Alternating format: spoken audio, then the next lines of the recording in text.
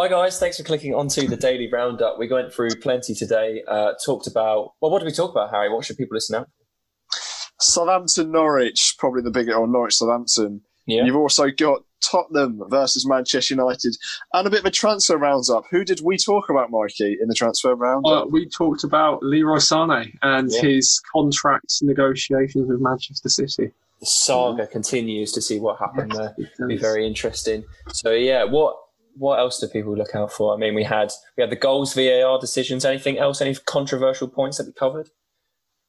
I don't want to ruin the podcast already. They've got to keep their ears open because it's a good one this week or It today. is a So very good one, especially when keep Jamie's not your around, ears so, open.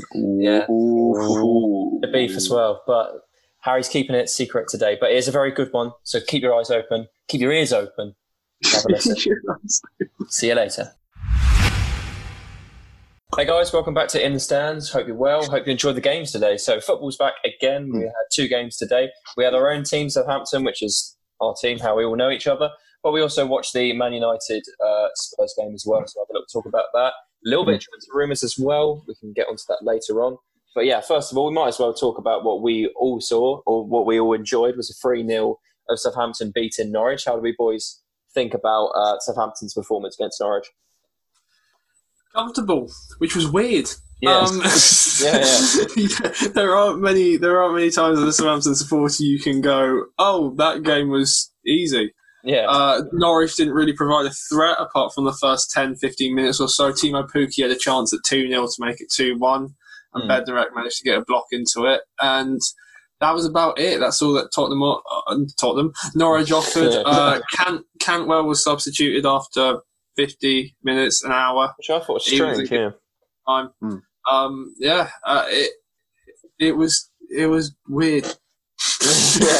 I was expecting more fight from a team that now they've lost this game. Sadly for them, are probably relegated. But if you head over to the Saints Prime pod, you will hear Mikey say, to be fair to him, in the first 15 minutes you'll have Norwich that's going to smash down the door, and if they don't break through, we're going to win the game. And in all fairness, that's exactly what happened. So it's a great little prediction there, to be fair. And like I said, with about 2 minutes in, Danny Ings, a fantastic touch on the ball just to guide it away from one of the Norwich players, like Dermich, I'm pretty sure it was, at the back post. And if it's 1-0 there, it could be a completely different story. But Southampton seemed to ride out that wave. And after that, like you said, it was pretty comfortable. Yeah. And it's a bit like you said. So we do a Southampton podcast. So if you're a Southampton fan and you want to hear us talk more in detail, we do both previews and reactions afterwards. So that is something you can have a look if you are Southampton fans, because we all are. But also, this is a place to talk about the whole Premier League. So, we can go into detail about Southampton, but there's other avenues if you want to listen to that. But yeah, this is like an overall Premier League one, so we can talk about other bits. But yeah, staying on the Southampton one, I thought it looked very comfortable for Southampton. I think they, like you said, they defended well for the first 20 minutes, made sure Norwich didn't get anything into the game, because the last thing you want is them to try and start to control the game, especially as their manager came out and said, we need to win all these games. So kind of nullifying that and making them come out of their show a lot more, I think really helped them. And you look at Norwich's stats when they go down in a game, they basically don't get out of it. And you saw definitely in the second half, their defence was everywhere. Like, did you notice their defensive frailties, Harry? Oh yeah, most certainly. I think it's sort of they're not resigned to it, but I think the quality of our counter-attack compared to theirs, or compared to their attack overall, was quite strong. And due to the fact that they're trying to play this nice on-the-ball, pass out the back sort of system, and Southampton love it when teams do that, especially when they're not very good at it, because the amount of times they won the ball right on the edge of their half and countered attacks. That's what happened in the game, despite the fact that none of the 3 goals came from that. In the first half, all their chances came from that exact thing. And like I said, I'm surprised Norwich didn't battle harder. They sort of lost their way after 15 minutes. And as soon as Southampton got a goal, which, obviously through Danny Ings, there was no coming back for Norwich. Yeah. What was your reflections on the game, Mike? Like you said, it was easy, but where do you think a certain turning point was? Where do you think it all kind of changed? I don't know when it changed. I think probably when we got out of our own half. Southampton took 10 minutes or so to actually get out of their own half. And as soon as we managed to do that, we could push the line up, we could initiate the press. And then all of a sudden, where they're playing out the back and trying to play with Tim Krul and Closer, who hasn't played for nearly a year, or I think it was 10 months, I think it was, he hasn't played for. When you got players like that and inexperienced players too, they are gonna make mistakes. And with the way that Southampton play with the high pressing football, we won the ball back high up the pitch and managed to create chances. Danny Ings went close, hitting the crossbar in the first half. I think it was just the inexperience of the defence and the lack of game time really showed on Norwich's back four. Yeah. And of course, Danny Ings bagging another goal as well, keeping as a contender to try and get that golden boot, or at least finish high up there. Another brilliant performance. Almost looked like he didn't have a break. He was just another game week for him. How important is he going to be for Southampton's rest of the season? Well, the thing is, he's as much as people say he is the all-important character, people also forget the fact of Southampton, 2 of their wins this season in their fantastic December to January run did come without him. But it's always ideal when he's on the pitch, because despite the fact that we've had so much of a long time off, and he's also very injury prone, it doesn't seem like that. He's come back after 3 months and just sort of hit the ground running. He hit the bar, so that was sort of a sizer for him. And when he opened his body up in the second half and curled it into the corner, as soon as he got that space, I don't know about you guys, but you sort of knew it was going to be a goal. I was celebrating before he hit it. And by the time he hit it, it didn't even hit the back of the net. And he was already running off to do his little snooker celebration. Yeah. And does it look like curtains for Norwich in the Premier League? I mean, this was a key opportunity for them to pick up points, and they didn't take advantage of it with a 3-0 loss at home. Is there any way you can see them potentially trying to stay up, or does it look like curtains for them, guys? Well, it was before the game on Norwich's Twitter. The fans seemed quite excited because they'd gone to up front. I'm guessing that they played one up front for the majority of the season. They went to up front. They matched us up. And at the end of the game, it was just... It felt like the team was lost. Like, the effort was still there. You saw it on a lot of counter-attack, especially the second goal. There were bodies back. It was just the panic over the situation gave Armstrong that space to curl it into the bottom corner. And so it wasn't down to effort in the fact that they didn't get it. It was just down to quality. And in the fact that Southampton did make mistakes. Jan Valery made 2 or 3 mistakes that could have led to goals. And there was not the quality to get the goals. Like Pukki's chance getting blocked by Bednarek, him not taking an earlier shot. Danny Ings' clearance in the second minute, which would have changed the game completely if they would have got that goal in as well. But it's looking worrying now for Norwich. Because they're 6 points off, 6 points off safety, having played a game extra. It's unlikely, but if all 3 teams win above them now, and Villa win as well, you're looking at 9 points, and it's a tough run of fixtures that they've got to. Yeah. So, it does look pretty bad for them, doesn't it, really?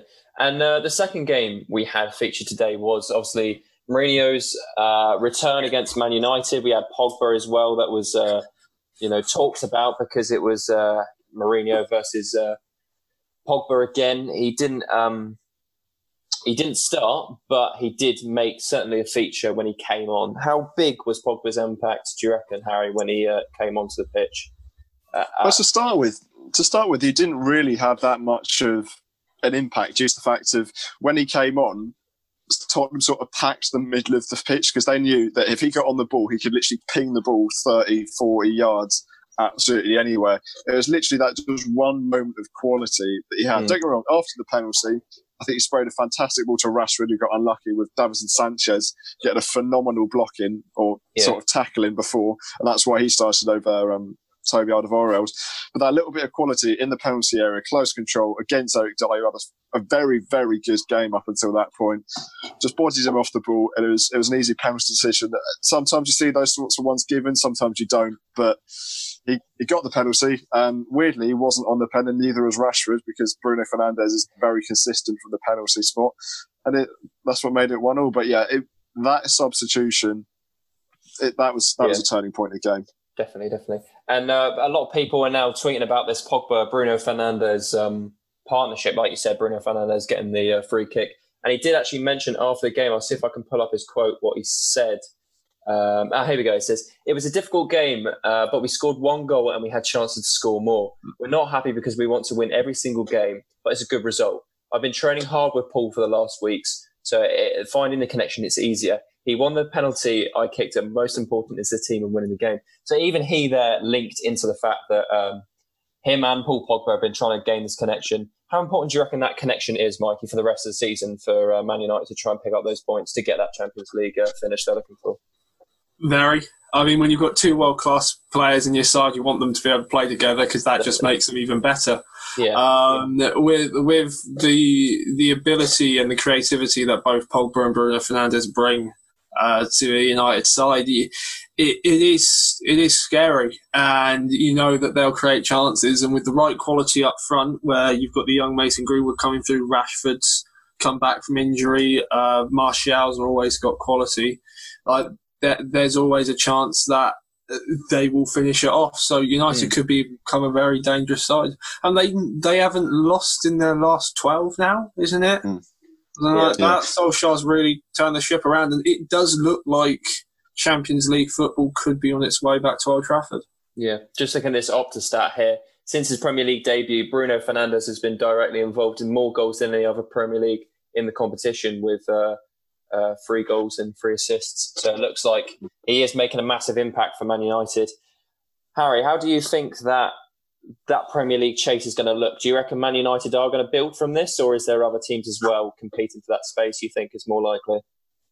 They should get it. They should get it because their running is easier than the Chelsea's and everyone below. But I was really impressed with the way Mourinho set up his team today, and the fact of he's known for his defensive style of football.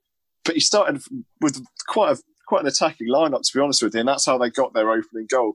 Bergwijn coming on from that right-hand side, cutting inside. I don't know what Luke Shaw or Maguire was doing, and just smashed it into that. And once again, I don't really know what De Gea was doing. Yeah. But the fact is that United are very impressive. Tottenham have seemed to get their tactics sorted out. Chelsea are obviously quite a strong side as well. I think it's going to be a lot tighter than I first expected, to be fair. Yeah. And you mentioned about De Gea's mistake there. Now, Mike, I'm not sure if you were able to catch it, but at half-time, Roy Keane descended into a madness about De Gea's performance and the rest of the Man United performance as well, claiming that he would, I don't know, did he say he was going to punch the players, considering? I think he would punch the player, I think, so don't quote me on this, but I think if he was in there, he'd punch the players.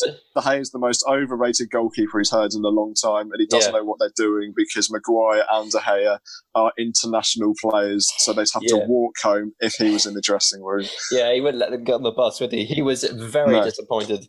Patrice Evra just responded with laughter to those statements because I don't know what else you do to those. You can't disagree. You can't disagree with the lads. No. It's just if you disagree, then you're his enemy. The last thing that you want to be is an enemy of Roy Keane. David De Gea, is he underperforming at Man United, or was he so exceptional in the last couple of years that these mistakes are finally catching up to him? How would you assess his performance recently, guys?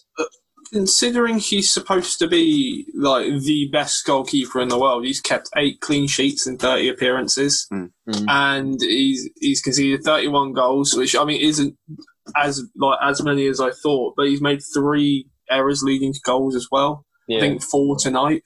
So he's making mistakes that world-class keepers can't make to be called world-class, if that makes sense.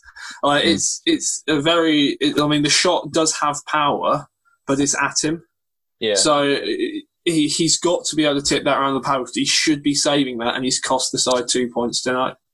Yeah, that's the thing, isn't it? And De Gea, I remember a couple of seasons ago was kind of people saying that they got points from De Gea because he was that class. Whereas I think he got fans player of the season or players player of the season 3 years in a row. It's just sort of compile that statement. Yeah, that only proves my point. Yeah, the fact that how well he was performing for this Man United side, and it kind of seems like they're letting him down, which is a kind of a real shame, especially as he was almost, he was targeted with a Real Madrid move, which was let down by computers or a fax machine or something. Who's even using fax machines? I do not know. But still, a target to Real Madrid, he looks way, way far off that now, doesn't he?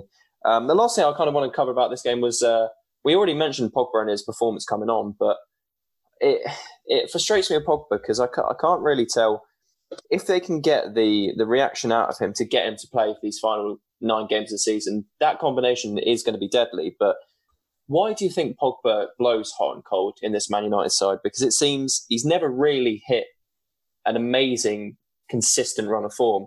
And you think he would be an absolute world-class player on his day if he could consistently create that form. Why do you think he blows hot and cold like that? I think at Juventus he was given a free role. He was given like basically he could do whatever he wanted. He could roam around the pitch wherever he wanted to do.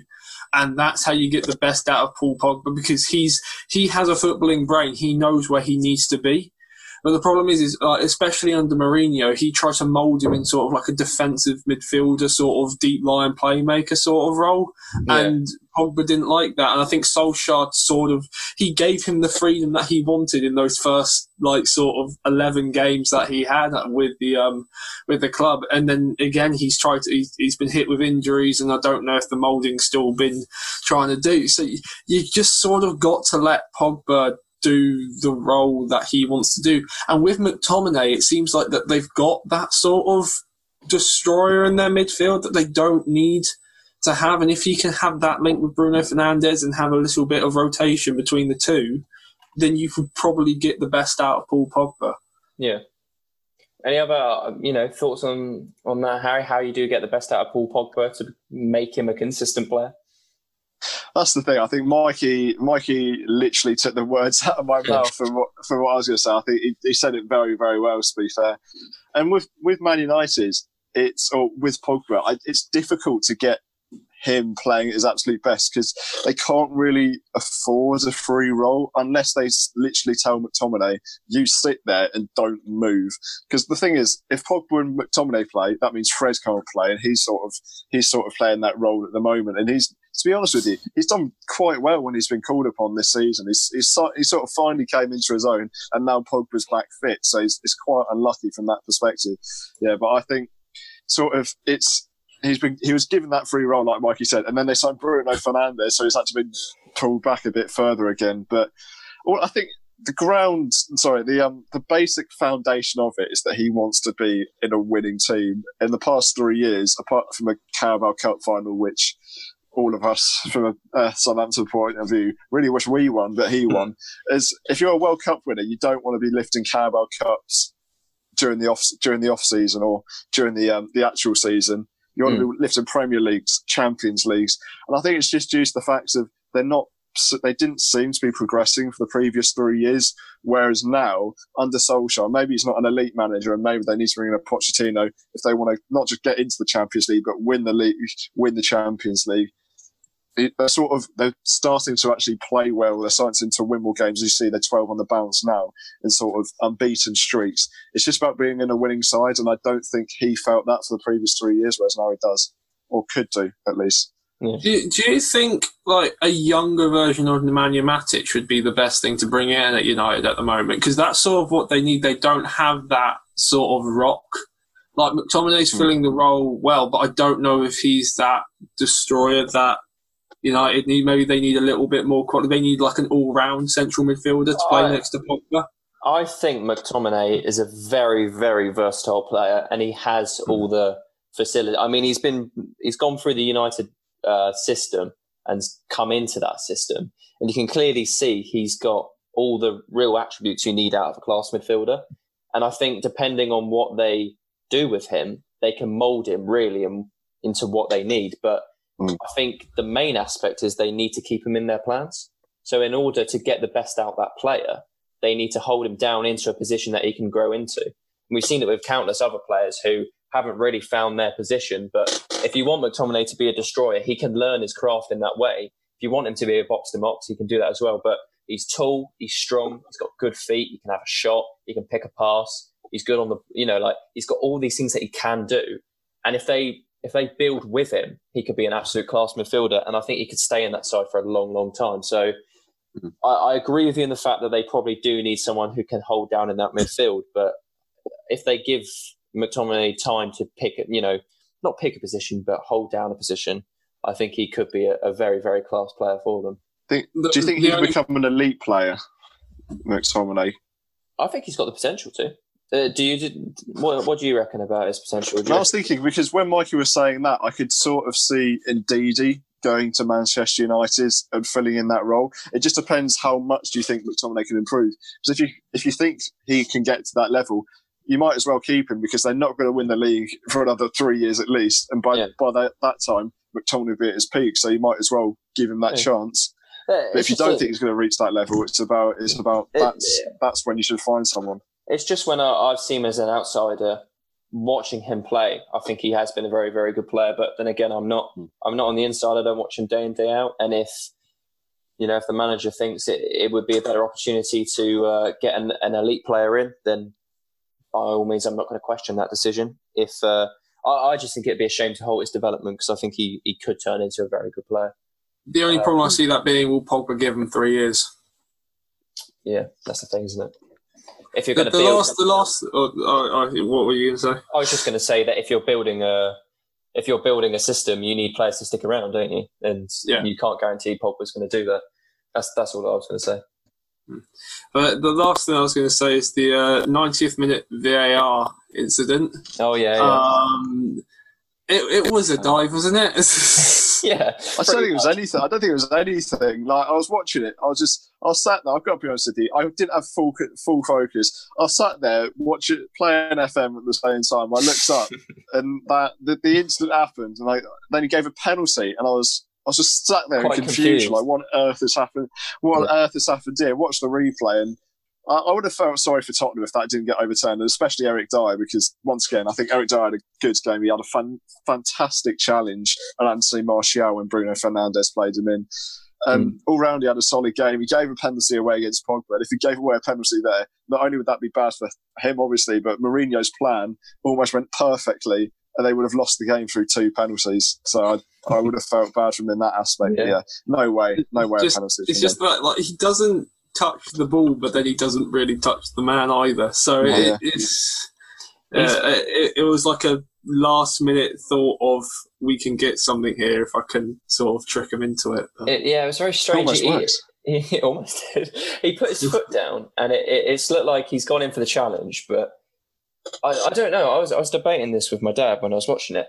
If a player does that on the halfway line, in the fact that the ball's gone, he's planting his foot down for a challenge, and it's hit the player on the foot, is that given as a free kick, or is that just kind of like a part of the game where you've just got caught? Because I don't think I've seen too many of those where the ball's gone and the player's just caught him on the foot and the ref's called it back. I don't really know.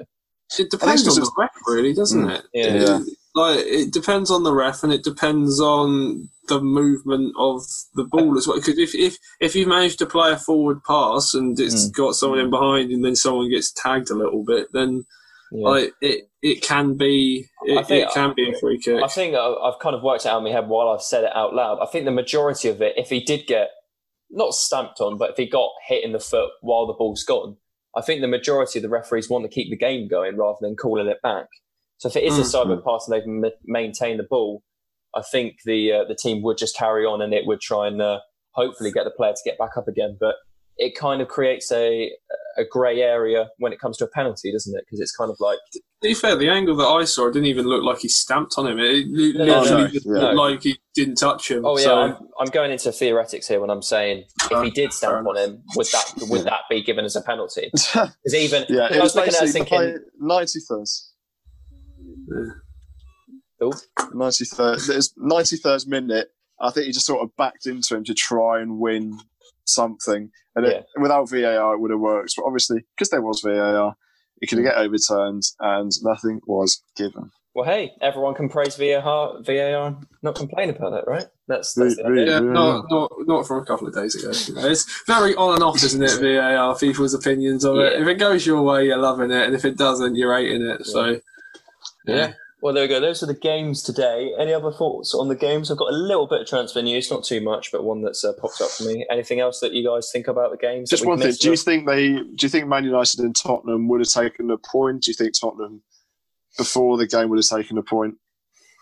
I think Tottenham were going into that game needing a win, really, weren't they? Because this was their prime opportunity to make a 6 points difference. You know, get Man United to drop 3 and then gain 3 would be massive for them to get it. So I think Tottenham would be more of the disappointment, especially to lead early as well. They're going to be really disappointed taking that away. I think United would be the happier of the two because of their running. They didn't really need to pick up any points from this game. Still with a chance to catch up with Chelsea. So, I think that's going fine. Yeah, fair point. Right, my bit of transfer news, I don't know if you guys got the same bit, but I've got a quote from Pep Guardiola talking about Leroy Sané, basically confirming that Sané wants to leave.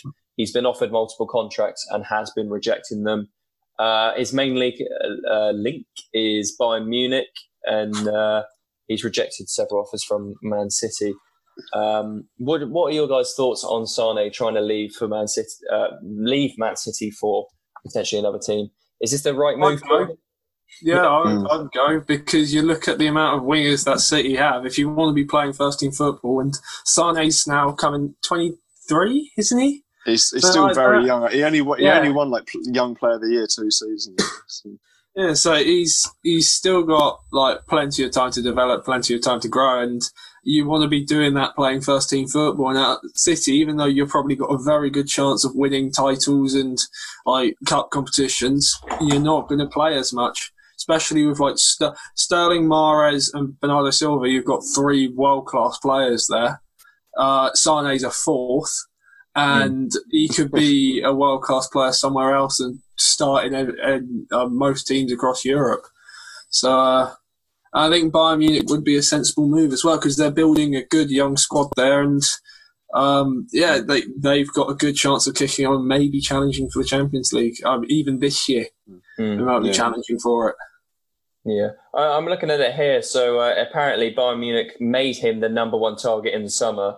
And Man City demanding 62 million for a person in their last year of their contract, which seems a very big figure. But of course, they signed him for 37 million, so still looking to almost double their money there through a player on their last year. So it'd be very interesting to see whether they definitely want to get him out on his last year and make that money on him, or they will use him for another year. It seems like they're definitely trying to get the money in. To be fair, though, 62 million for a player of Sané's quality, I think that's a very good deal. It's not, if you can sort of jink that down towards 50, you can really get a quality player for not too much money, a bit like the Timo Werner transfer. Yeah. Like, you've got a really good player for, in all fairness, not a world-class fee. So yeah. I'm looking at the Standard here, and they're reporting that apparently Bayern are only so far prepared to pay in the region of about 30 million for him, so really low-balling him, and basically saying that if the price is not met, which they deem to be, what did I say, 62, yeah. Then they will force him to do his last year, and then he will leave on a free. Apparently, they were asking for over 140 million the year before. So although they have decreased it by a lot, 62 is their non-negotiable offer. Is that a sensible idea, Harry? Making him stay for that last year, even if he doesn't want to be there? Like, if it's 30 million, they could chuck 30 million about like it's no one's business. I think they need to get at least 50 for him, at least profit, because he's too good to get rid of him for a stupidly low fee. And I'm looking at Bayern's squads here, looking at their wingers. Ivan Perisic, he's getting older. You've got Coutinho that they're not keeping. You've got Gnabry one side, Sané on the left, and you've got Lewandowski up front. That's a ridiculous front three. Yeah. That's an absolutely ridiculous front three. I think Bayern are just worried because he's not actually plays. I don't know if he plays a couple of days ago. I'm not too sure because he's been out injured since the Community Shield. I think they can have that sort of leverage on him, that the fact of if he's not been fit for a year, he might now have that recurring injury, or he might have this, or he might have that. And because he's on his last year, I think they will get away with getting him for about 50 million. I think 62 is still slightly high, just because of the injury contract status and the fact that he doesn't want to be there. I think those three things combined will put it down to 50. But any day of the week, you take a player for 50 million. That's his quality. Definitely. Well, it's one we can keep our eye on again, see what happens. And if you want to keep up to date, make sure you subscribe, whether it's on YouTube or your favourite podcasting platform. We'll keep you updated. We're doing our daily episodes. So every game that's played, I mean, there's continuous football for the next 7 days, and we will be doing a daily episode every day. So if you want to hear the summary, latest transfer news, anything like that, make sure you're subscribed and ready so you can hear it. But yeah, it's been my normal co-hosts this week, apart from Jamie this week, today even. Jamie's not been able to make it, but I'm still being joined by Harry. Say goodbye, Harry. Goodbye, Harry. And Mikey, do you want to say goodbye as well? Bye. Thank you very much for listening, and we'll see you again next time.